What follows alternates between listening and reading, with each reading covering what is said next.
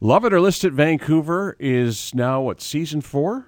We're filming season 4 right now. We're right. airing the second half of season 3. That's right. On the W Network at 10 p.m. on Monday nights. Todd Talbot is a regular guest to Vancouver Real Estate Today, and we are so happy you're here to comment on some of the things that people are talking about today. And one of the things with the market being what it is, trying to determine market value. So how does a seller go about trying to figure out what's the asking price? Because you'll have some realtors who will want to go really aggressive, a little bit low in the hope of maybe starting a bidding war, which seems to be happening everywhere, and perhaps not as much as we might think. But what is the formula that you like to recommend? So we're seeing, you are alluding to pricing strategy, which I think comes after determining what is market value, or best trying to figure out how it is, how it's established. And one of the ways that I like to look at it is that market value is set basically by what an individual is willing to pay at a certain moment in time. Now, we can hypothesize about all kinds of different things, but at the end of the day, it's the person who's actually going to write the check or sign on the dotted line for a certain number. That is what establishes market value. And so when we're analyzing different properties, we look at all kinds of different data, and the best data is a comparable sold property, because that's something that's actually happened. Now, that data is lagging a little bit because, these are statistics that's happened in the past, whether it's 1 week old, 1 month old. But there's other elements that I like to look at. First of all is active listings. Now, a lot of people try and analyze market value by looking at an active listing, but that can be completely misleading, as we've seen in the marketplace right now. There's tons of reports about houses selling for, $750,000 over asking, $1 million over asking. Now, does that actually comment on market value? I don't think so. No. Sometimes people can, price it below market value in order to generate that bidding war. Sometimes people price it above market value. That's what I want to talk about, Todd. Point Grey Mansion priced it for $9 million above its assessed value. Right. Now, this is one of the richest, most affluent areas in all of Vancouver, and just an enormous, beautiful house and everything. But the family just wanted to see if they get something for it. So they thought, let's go way above what it's probably worth, but that's above the assessed value. How do you? It's interesting. What would you say about that? I guess. Well, it's interesting because the properties that are garnering a lot of attention are normally these crazy high-priced properties. But the majority of properties that are transacting are much more reasonable in the condo market. I say reasonable, in quotations. I think that, I actually don't have a good answer for why something. Let me jump in, Todd. I think one thing to point out right now is that the provincial assessment that comes into that's done in July and comes into your home later on, probably has less to do with your asking price than what's happening on your street, what's happening around the neighborhood. And I think the number one place you're going to go is realtor.ca to figure that out. You can, absolutely. There's lots of information out there that people can, and people are online all the time now, and that information is readily available. I think assessed value, again, is lagging behind the current market trends. Sure. There's other things that people need to consider. One of the other elements that I like to look at is expired listings. Listings that didn't sell. Mm-hmm. People don't necessarily focus on properties that didn't sell. We don't even talk about it much in this marketplace, but there are properties out there that don't sell.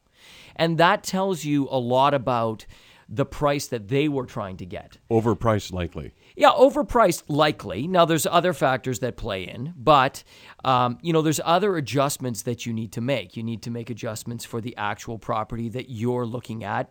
There's adjustments you're going to make for things that you've done to the house, both positively and negatively.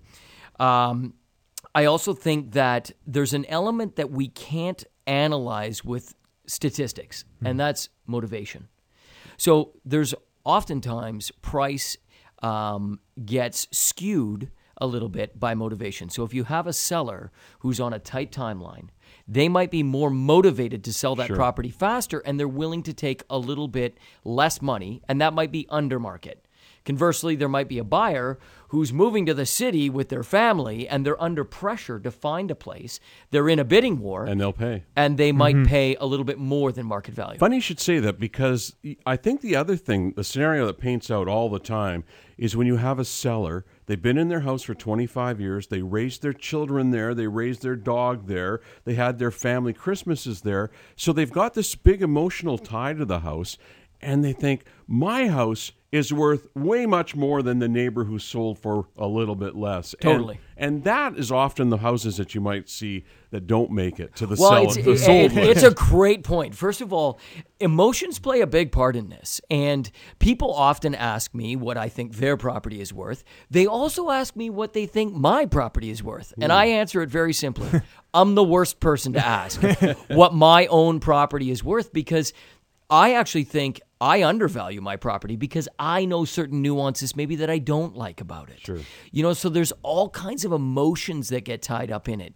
In order to truly analyze your property, you need to strip away the emotions and get somebody to look at it from a very critical standpoint, to be able to analyze the data, to be able to analyze the house, and to be able to analyze the market activity at that moment in time. And I think one of the key things as well is making sure that you're talking to somebody who has a gut feel for what's going on today. Yeah. Now, what questions should you be asking your realtor when you're coming up with a price?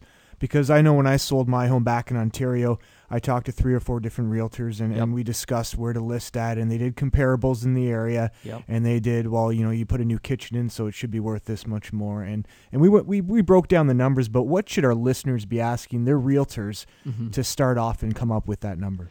First of all, information. I mean, what I see the realtor's role is to do all of the legwork and present all of the information as unbiased as possible. Lay it all out there and make sure that the homeowner is strongly educated to make a good decision about price. Because ultimately, at the end of the day, people have to remember that the real estate agent or your dad or your sister-in-law, they do not set the price. The homeowner is responsible for setting the price, and they get to choose.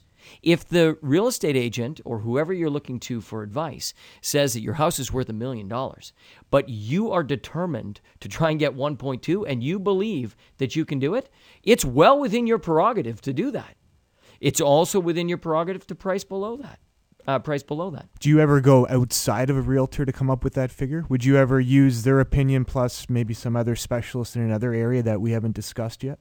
Yeah, I mean, there are other areas. There's people who are appraising properties all of the time. You got to remember that everyone has a certain perspective on the market. They also play a different role in the market.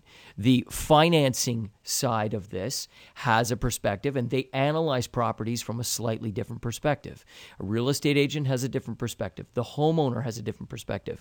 So, it's tricky to sit back and sift through all of this information, but the key is being educated.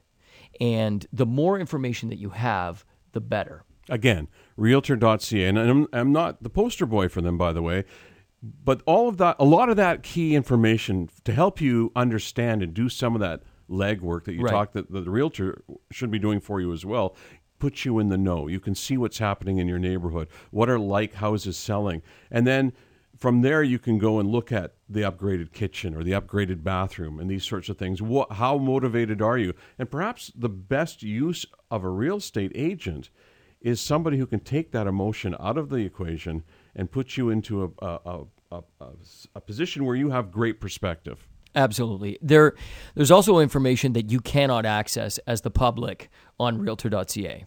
So a real estate agent is going to have much more information. They're going to be able to pull up historical numbers for the neighborhood. They're going to be able to pull up recently sold properties. They're going to understand certain nuances that aren't readily available to the general public. We got to wrap up, but I want to know when it comes to how do you determine the market value, your listing price? What's the takeaway message?